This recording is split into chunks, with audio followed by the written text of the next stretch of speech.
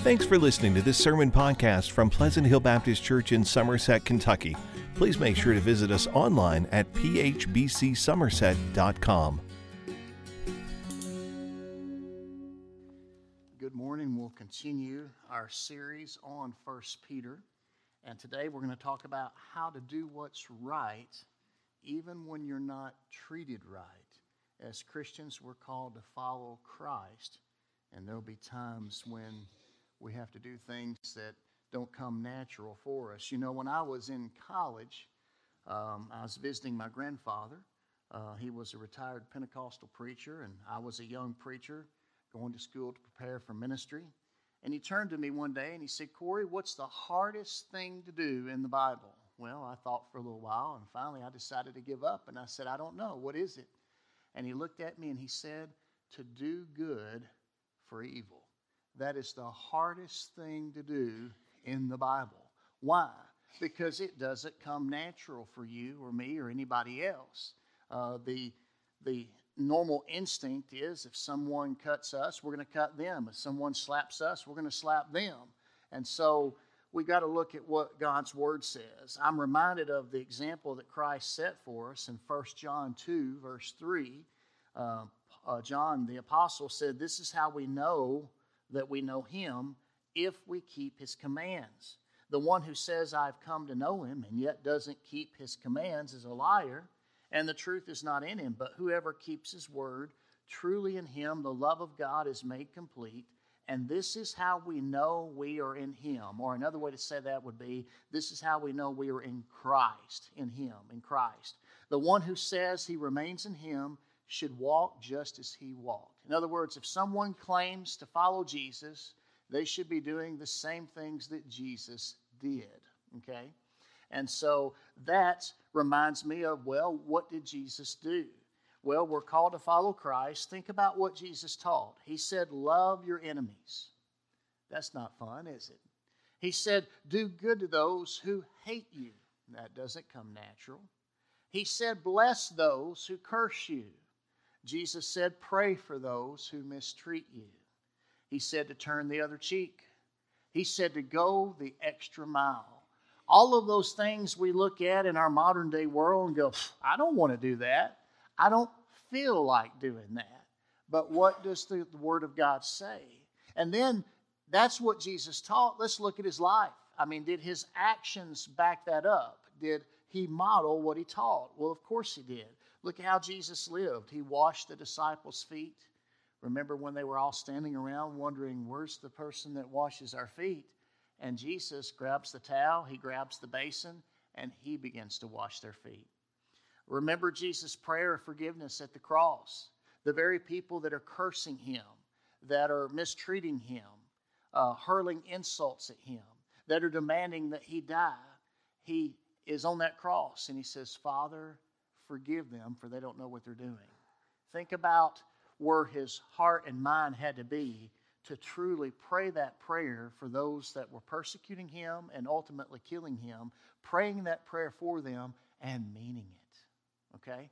And then look at Jesus, how He offered forgiveness to the repentant thief on the cross. Even in His dying moments, He's more concerned about someone that really needs God in their life, and He extends forgiveness to the repentant thief on the cross. And even though he's going through the worst day of his life, he still looks at John, he looks at his mom, and he basically says, you take care of her now. He secured the care of his mother to John. And so all of these things reveal the heart of Jesus and the heart of God, how He served others, how He prayed for the forgiveness of others, how He reached out to those who were lost and even those that were least, and that reflects the heart of God. Now, I know what you're thinking. You might be saying, well, that's great, that's Jesus, but that's not me. And you know what? That's really the key to the Christian life. It's because if you want to know the truth, nobody can live the Christian life except for Jesus Christ. That's why we need the Holy Spirit. That's why we yield to Him every day. That's why He said, deny yourself, take up your cross, which is an instrument of death, and then come follow me. In other words, we have to deny self, we have to die to self, and we have to yield to the Lord each and every day. We need to depend on the power and presence of the Holy Spirit in our life and let Him have His way in our life every single day, and that's the key to the victorious Christian life. But as we look today here at 1 Peter, I want you to see what Peter says to us. He says, whenever we're mistreated, God calls you and I to do what's right, and He gives us 4 keys to help us to get there, okay? The first one is to evaluate our attitude. Look in 1 Peter chapter 3, beginning in verse 8. 1 Peter chapter 3, beginning in verse 8. He says, finally, all of you be like-minded and sympathetic, love one another, and be compassionate and humble. Now, as you look at those words just pile up, let them sink in for a minute. He's talking to all of us. Be like-minded. That's when we're all on the same page. Be sympathetic toward others. Love one another. Be compassionate. Be humble. All of those really start with your attitude, okay? Your mind has got to be in the right place in order to have those attitudes in your life. And so when you and I are mistreated, God calls us to do what's right, and the first thing we have to do is evaluate our attitude. I can remember my first full-time job. I graduated college. I ended up, I intended to go into the ministry, but that path wasn't open yet, and I had to be, bivocational, had to be like a tent maker like Paul was in the New Testament, and I had no idea what I was going to do, but I minored in psychology. And did you know that a minor in psychology led to 10 years in mental health? 10 years. And so I got my first full-time job working in mental health. I was a case manager. I was a crisis responder. And at first, I really enjoyed it because I was helping people. But after a couple of years, I kind of hit a wall. Morale in the company was low. There was a revolving door. People were always leaving. Times were very challenging. They were putting more workload on us, and it was very easy to get discouraged. Like all you had to do was say hi to somebody that you work with, and the next thing you know, they're venting and telling you how awful it is. And my attitude started to suffer. And it didn't happen initially, but after a while, I realized I was caught in this cycle of negativity, and God began to deal with me. And I learned a very valuable lesson about attitude. Attitude determines your altitude. And I learned that, our response to God's word doesn't depend on other people. It's always tempting. When God speaks to you through His word, you think of somebody else that needs to hear it. But when God's saying it to us, then it's not about them. It's about what God's saying to us. And I learned that what happens in me is more important than what happens to me. I learned that, I can be going through challenging situations and tough times, but am I yielding to God in my heart and my mind every single day? And so I learned some very important things about attitude. And quite frankly, did you know that the Bible instructs us on our attitude? And if you're wondering what the standard is for our attitude, I'll say it this way. Our standard is Jesus. In Philippians 2:5, it plainly says, adopt the same attitude as that of Christ Jesus. And before you go, wait a minute, I'm done, I'm out, you don't understand, you're laying all this stuff on me, look at how Jesus lived, look at what He taught, I can't do that, but look at what Jesus had to give up, okay? It says, adopt the same attitude as that of Christ Jesus, Philippians 2, verse 6, who, existing in the form of God, did not consider equality with God as something to be exploited. Instead, He emptied Himself by assuming the form of a servant, taking on the likeness of humanity. And when He had come as a man, He humbled Himself by becoming obedient to the point of death, even to death on a cross. And for this reason, God highly exalted Him and gave Him the name that is above every name, so that at the name of Jesus, every knee will bow in heaven and on earth and under the earth, and every tongue will confess that Jesus Christ is Lord, to the glory of God the Father. Did you see that? Jesus, of all people, to be the Son of God, who's now at the right hand of the Father. He did not consider his equality with the Father. Remember, he said, I and the Father are one. He did not consider his equality with the Father to be something that he would exploit as a privilege. Instead, he emptied himself, and he came to earth, and he was a servant, and he was one of us. And then, even when he came he was one of us, born of a virgin, and the Word became flesh and dwelt among us. Even then, he humbled himself. He became a servant, and he died a criminal's death, even though he didn't do anything wrong. And he was obedient to the Father, even to the point of death. What I'm trying to say is, Jesus along the way could have claimed privilege. He could have appealed to his rights. He could have said, Father, I can't believe you're making me do this. He could have done all those things, but he didn't. And so when it comes to evaluating our attitude, what I'm trying to say is, out of all the people that could have ever been entitled, Jesus could have been entitled. But what did he do? He did not exploit his privilege. He emptied himself. He became a servant. He humbled himself and became obedient even to the point of death. Wow. What an example for you and I. And he says, I want you to adopt that same attitude. You see, Jesus laid down his rights and he picked up his responsibilities. Matter of fact, keep reading in Philippians 2. I'll pick up in verse 12. Paul says, therefore, my dear friends, just as you've always obeyed, so now, not only in my presence, but even more in my absence, work out your salvation with fear and trembling. For it's God who is working in you both to will and to work according to his good purpose. Now, before I read the rest, grab a hold of what he just said there. Paul had told him in chapter 1 that God is going to continue to work in your life until Christ comes back. Okay? He who began a good work in you is going to finish what he started. And now he's saying, I want you to work out this salvation that God has given you, because God is the one working in you. Okay? We don't work for our salvation. Okay? We can't achieve it. We can't earn it. We certainly don't deserve it. But we work out what God has done in our lives. In other words, we cooperate with him. We yield to him. We obey him. We love him, and we serve him. We have to cooperate with him. We have to be willing to say, yes, Lord. And so God is working in us, and he's wanting us to cooperate with him. And so he says that in verse 12 and 13 before he gives the command in verse 14. Do everything without grumbling and arguing. That's convicting, isn't it?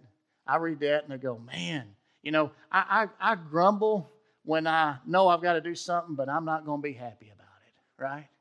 And I argue about it when I really don't want to do it to start with.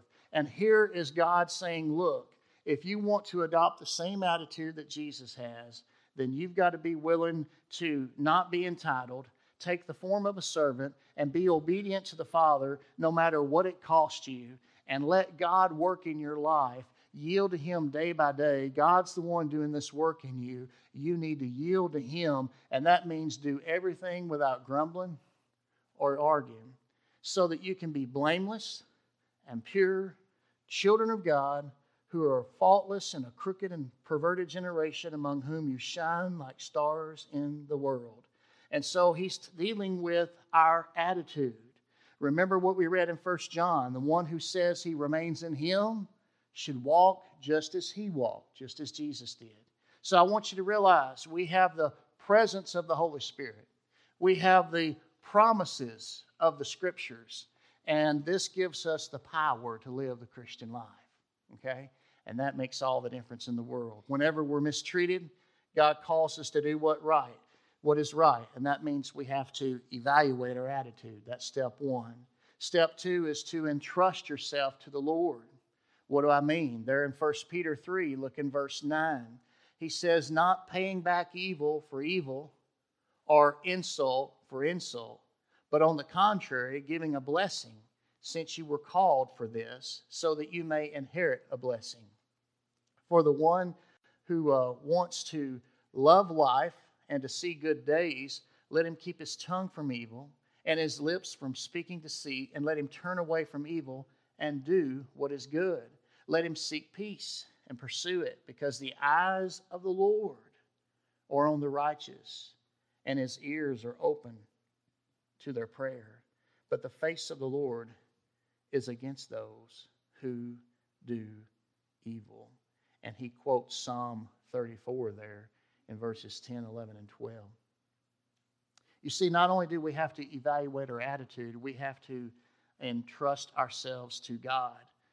Think about this. Jesus knows, the Lord knows what we normally would do if we're not treated well. It says, don't pay back evil for evil, don't insult for insult. But it is so natural, isn't it? Yes, it's natural. And so we have to grab a hold of ourselves and say, Lord, I need you. And we do. I need Jesus every day, every moment. And so instead of retaliating and paying back evil for evil or insult for insult, it says, on the contrary, be a blessing, give a blessing. Why? Because you were called to this so that you can inherit a blessing. You know that sowing and reap law that God put in life? Well, if you're going to be kind to your enemies, then ultimately, that will come back to you. And so here he says, entrust yourself to the Lord. Now, I don't know about you, if you've ever been mistreated or if you've ever been misunderstood. Sometimes, no matter how much you try to fix the problem, the situation either stays the same or it gets worse. And when that happens, what do? Well, you know that one of my favorite characters in the Bible, particularly in the Old Testament, is Joseph. Joseph, who had that coat of many colors, that was the son of Jacob, who had all those brothers. Joseph, he was beloved as a son, and he was hated by his brothers because of it. They were jealous of him. And his own brothers betrayed him, and they sold him into slavery, and he was taken to Egypt, and they thought, hey, we'll never see that guy again. And when you read his story, you feel sorry for him. You're like, man, here was a privileged, beloved son, and now his brothers turn on him. His dad doesn't understand him. They fake his death. They sell him into slavery, and off he goes to Egypt, and, well, he'll never see his family again. That's what we think.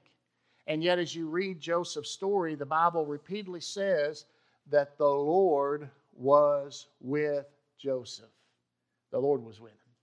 Can I tell you, it doesn't matter what you're going through right now. It doesn't matter what kind of problems you're dealing with or anything like that. What matters is this: is the Lord with you? Is the Lord with you? Because if He's with you and you're aware of His presence, then that's enough. It doesn't matter what tomorrow holds. It doesn't not matter what problems you might have later on down the pike. What matters is the Lord with you. And years later, at the end of Joseph's story, he's reunited to his brothers. He reveals himself. And then things continue to go on. And finally, when their dad dies, they're like, he's been nice because Dad's alive. But now that Dad's dead, he's going to really lower the boom on us. And in Genesis 50, verse 20, now Dad is dead, and it's just the brothers. And they have this heart-to-heart. And Joseph looks at them and he says, you planned evil against me. God planned it for good, to bring about the present result, the survival of many people. I love that. That is so, so powerful. Joseph is saying, what you meant for evil, God meant for good. And He used it to bring us to where we are now, to save many lives. That's the outworking of Romans 8:28, where it says, and we know that all things work together for the good of those who love God and are called according to His purpose. Just when you think life is against you, just when you think you can't get a break, if you love God and you're seeking to obey Him and follow His call in your life, He's going to use all things for your good and His glory. And so I love that lesson there. There's been times in my life when I simply just turned to God and cried out for help. I didn't know what else to do. And I realized I can't fix the situation. He's the one that's in control. And at times like that, I'm reminded of a psalm that's really a prayer that really helps us evaluate our attitude and entrust ourselves to the Lord. Psalm 61, verse 1. God, hear my cry. Pay attention to my prayer. I call to you from the ends of the earth when my heart is without strength. Lead me to a rock that is high above me, for you have been a refuge for me, a strong tower in the face of the enemy. I will dwell in your tent forever and take refuge under the shelter of your wings. I love that because when we run out of strength, when we've got nothing else to give, nothing left to do, we can go to God and say, God, lead me to the rock that is higher than I. Lord, you are my refuge. You are my strong tower. I'm going to be with you forever. Give me strength to do what you want me to do. You know, think about Jesus. He said here, don't pay back evil for evil. Don't trade insult for insult, but instead be a blessing so that you can inherit a blessing. Go back a little bit there in 1 Peter chapter 2. In 1 Peter chapter 2, verse 23, he's talking about Jesus. And he said, when Jesus was insulted, he did not insult in return. When he suffered, he did not threaten, but entrusted himself to the one who judges justly. Did you see that? Now that reflects what happened to Jesus when he was on the cross. When Jesus was on the cross on that day, he was insulted, but he didn't insult back. He suffered, but he didn't threaten. He entrusted himself to the one that judges justly. And you and I are to do the same. Whenever we're mistreated, God calls us to do what's right. We do that by evaluating our attitude and entrusting ourselves to the Lord. And the third step is to expect God's peace to keep you. Expect God's peace to keep you. Look in verse 13. Peter raises a rhetorical question. He says, who then will harm you if you are devoted to what is good? Now think about that question for a minute. Who's going to hurt you if you're trying to do the right thing? Who's going to hurt you if you're trying to do what's good? Well, a naive person will say, I didn't mean anything. I wasn't trying to start anything. I was doing the right thing. Why on earth would they do that to me? That would be a naive person. But if you've lived in the world long enough to know that life's not always fair, you will know that even when you're trying to do the right thing, even when you're trying to do the Christian thing, you can still be hurt because there's people out there that don't care about the things of God. There's people out there that don't care about you. They're only wanting their own agenda. And so he says, who will harm you if you're devoted to what is good? But even if you should suffer for righteousness, you are blessed. Do not fear what they fear or be intimidated. In other words, yes, sometimes you can suffer for righteousness. Now, I'm not talking about suffering because you did something stupid, suffering because you did something wrong. I'm talking about suffering even though you did the right thing. You did nothing wrong, and yet you're still suffering for it for righteousness' sake. Peter says you're blessed. Don't fear what they fear. Don't be intimidated. Peter denied Jesus 3 times. Ultimately, he was restored. Remember, Jesus said, do you love me? Do you love me? Do you love me? 3 times. Jesus restored Peter to fellowship. He restored Peter to service. And then he ascended to heaven. 10 days later, the Holy Spirit came on the day of Pentecost. And Peter is filled with the power of the Holy Spirit. And he boldly preaches the gospel. And people are getting saved. And God is doing some amazing things in Jerusalem. And then the religious leaders say, stop that. I don't want to hear anything in the name of Jesus anymore. And Peter's not rebellious. He just simply says, we can't stop speaking about the things we've seen and heard. And it's better for us to obey God than man. And he kept on and he kept on. He suffered for righteousness, but he evaluated his attitude. He had entrusted himself to God. And as a result, he expected God's peace to keep him. And it did. You see, whenever you face a conflict or a crisis, God is there to offer you His promise of peace.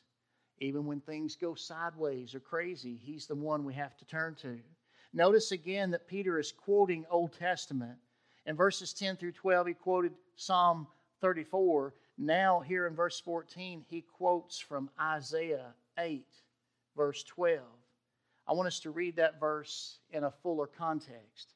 In Isaiah 8, verse 11 through 13, here's what it says. It's the prophet Isaiah who says in Isaiah 8:11, "For this is what the Lord said to me with great power, to keep me from going the way of this people."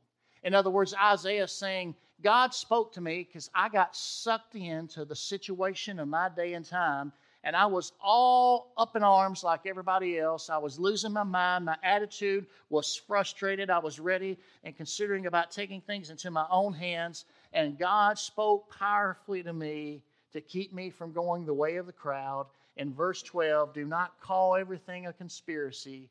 These people say is a conspiracy. Do not fear what they fear. Do not be terrified. You are to regard only the Lord of armies as holy. Only He should be feared. Only He should be held in awe. In other words, a lot of people worrying about all the things that could happen and might happen and this, that, and the other. And God got a hold of him and said, I'm in charge. I'm in control. Are you going to trust me or not? And Isaiah said, I am going to trust you, and I'm not going to fear all the crazy things I'm hearing right now. I'm reminded of another story. We are not to worry about man, but fear God. I'm reminded of another story of Daniel's friends, Shadrach, Meshach, and Abednego, who refused to bow down to the image, the image of gold, the statue that King Nebuchadnezzar set up. That story is in Daniel 3:16. It says, Shadrach, Meshach, and Abednego replied to the king, and here's what they said after he ordered them, you either bow down or you're going to burn in the fire. And they said, Nebuchadnezzar, we don't need to give you an answer to this question.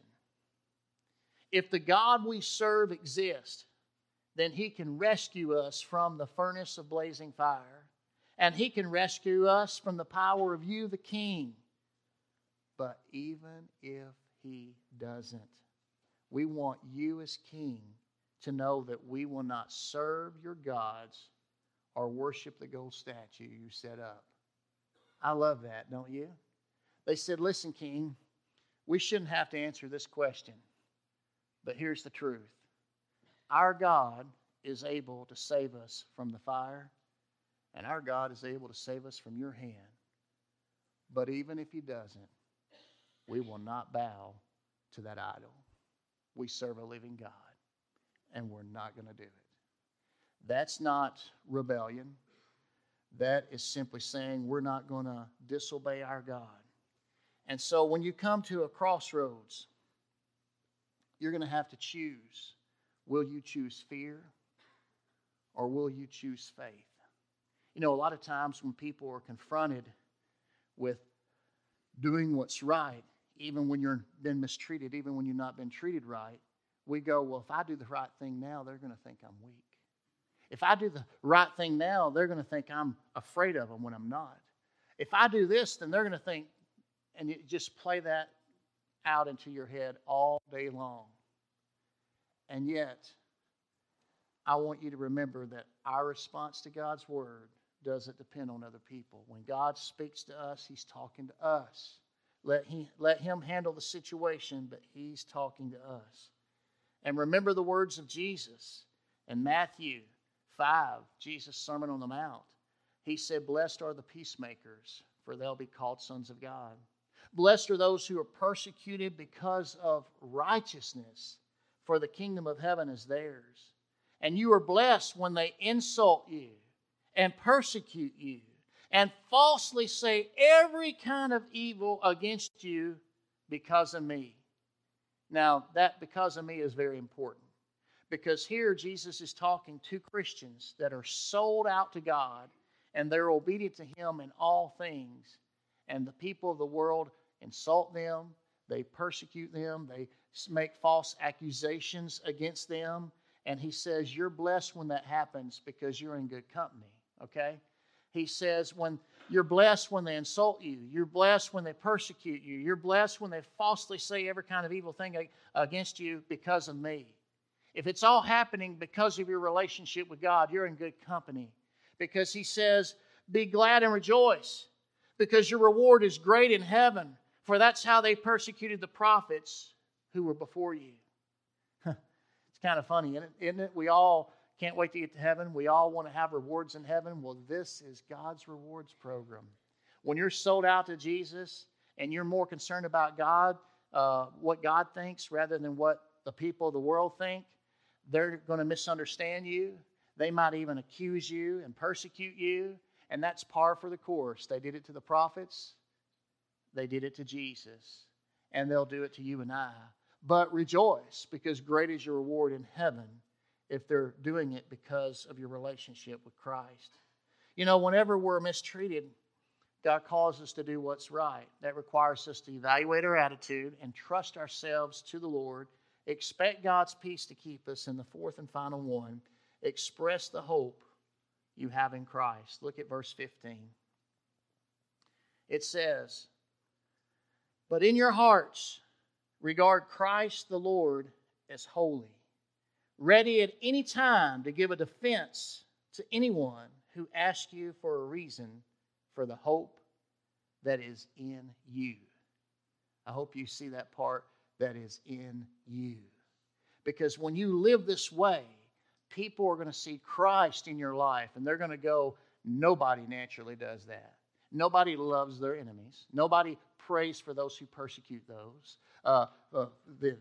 Nobody does that unless God is doing something in their life. And so they see that in you, and that makes a difference. I know that my mom for years worked for the state of Tennessee, and she had a lot of different bosses through the years. And there was one particular boss that always came in, and if there was something wrong, you heard about it. And if they ever came to you, there was always something wrong. If you were okay, you never heard a thing, but if something wrong, they came to you and let you know. And one day her boss said, "Come here, Barbara, shut the door." She's called to the boss's office. Always in the past, if something's wrong, she hears about it. She goes in there, shuts the door, and she goes, "I want you to pray for me." Remember that? And I think about that as an example, and I go, you know, as a Christian, we need to realize that those who can be mean to us in the present are going to need our ministry in the future. And that's why you and I need to realize that we need to regard Christ as holy and do what He wants from our heart, in our heart, so that we're ready at any time to tell people the reason why we have the hope in us. How can we smile and get through the day when people insult us? How can we treat somebody right even though they're saying things behind our back? How can we do these things unless Christ is in us? And that's the hope we have.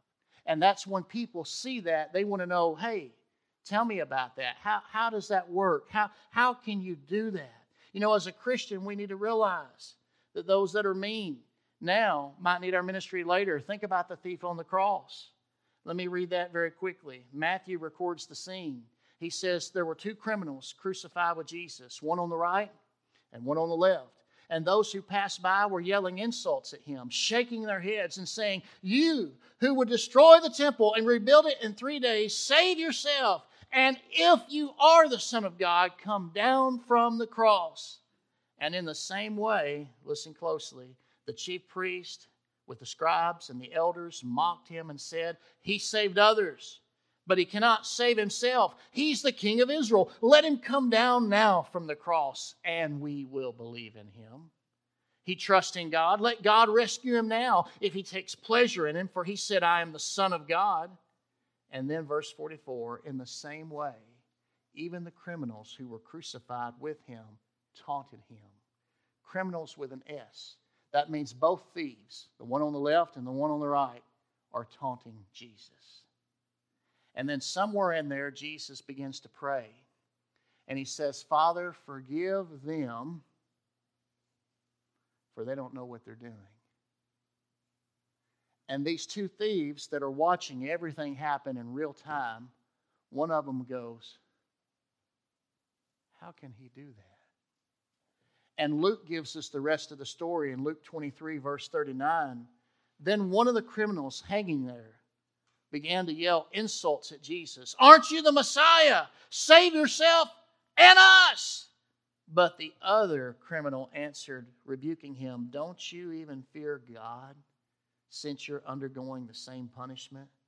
We are punished justly because we're getting back what we deserve for the things we did. But this man has done nothing wrong." And then he said, "Jesus, remember me when you come into your kingdom." Here is a thief that has become repentant because he's had a front row seat to Jesus. He's seen all the insults. He's heard all the derogatory remarks. He's even said a few himself. And he's looking at this man and he goes, he's got to be the Son of God. How else can he take this punishment? How else can he pray for his enemies? How else can he go through this? And there's no sense of resentment, no sense of bitterness, no sense of retaliation. He simply says, "Father, forgive them. They don't know what they do." And he says, "Oh, this man has not done anything wrong." And he says, "Jesus, remember me when you come into your kingdom." And Jesus said, "Today you'll be with me in paradise." You know, Jesus tells us to let our light shine so that people can see our good deeds and not pat us on the back, but praise our Father in heaven.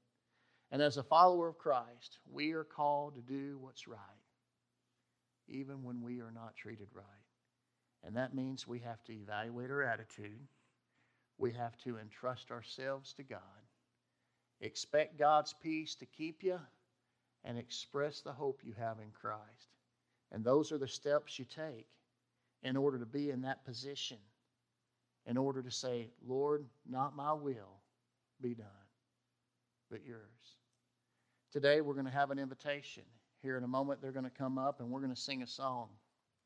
And it's my prayer today for you that you won't let resentment, you won't let bitterness take root in your life and grow up in your heart and develop a hatred for things and a hurt because of what's happened in your life, and it cuts you off from what God's trying to do in your life.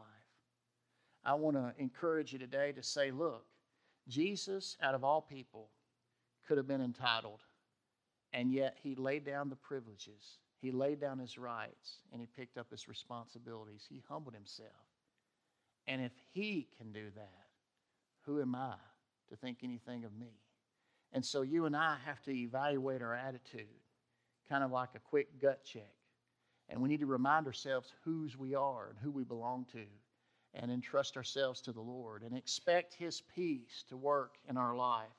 We have his favor. I mean, because of Christ in our life, we know that all things work together for the good of those who love God and are called according to his purpose. And then when the world wonders, how can you do that? Why are you doing that? Then you can smile and say, let me tell you, that ain't me. That's Jesus in me. He's changed my heart. He's changed my life. And that's why I can do what I do. You know, I encourage you today to think about the cross of Christ. Think about what he's done for you and me. And if you've never took that first step, maybe that's what God wants you to do. Let's stand, musicians, if you would come. If you've never asked Christ to come into your life, I'm going to ask you right now, right where you are, to pray and ask him to come into your life. Maybe God is speaking to you, and you need to ask him to come in right now. Maybe you're already a believer, and you've got some hurt, and you're just kind of put it in a closet, locked away somewhere. I want to tell you something. Too many people in life are waiting for an apology that never comes.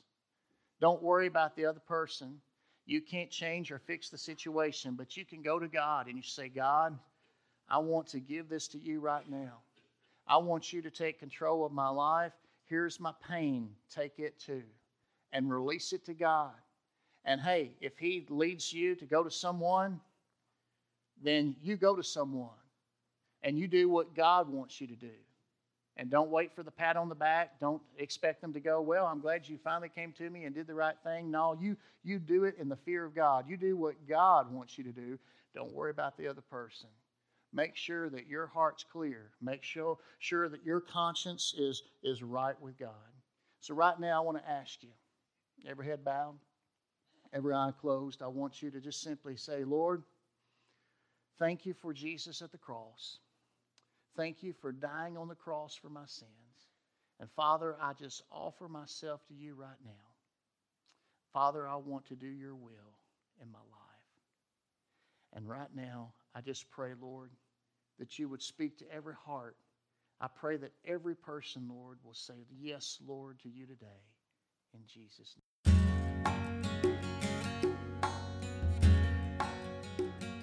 Thanks for listening to this sermon podcast from Pleasant Hill Baptist Church. To learn more about the church, find out meeting times, or learn how to contact the pastor, please visit phbcsomerset.com.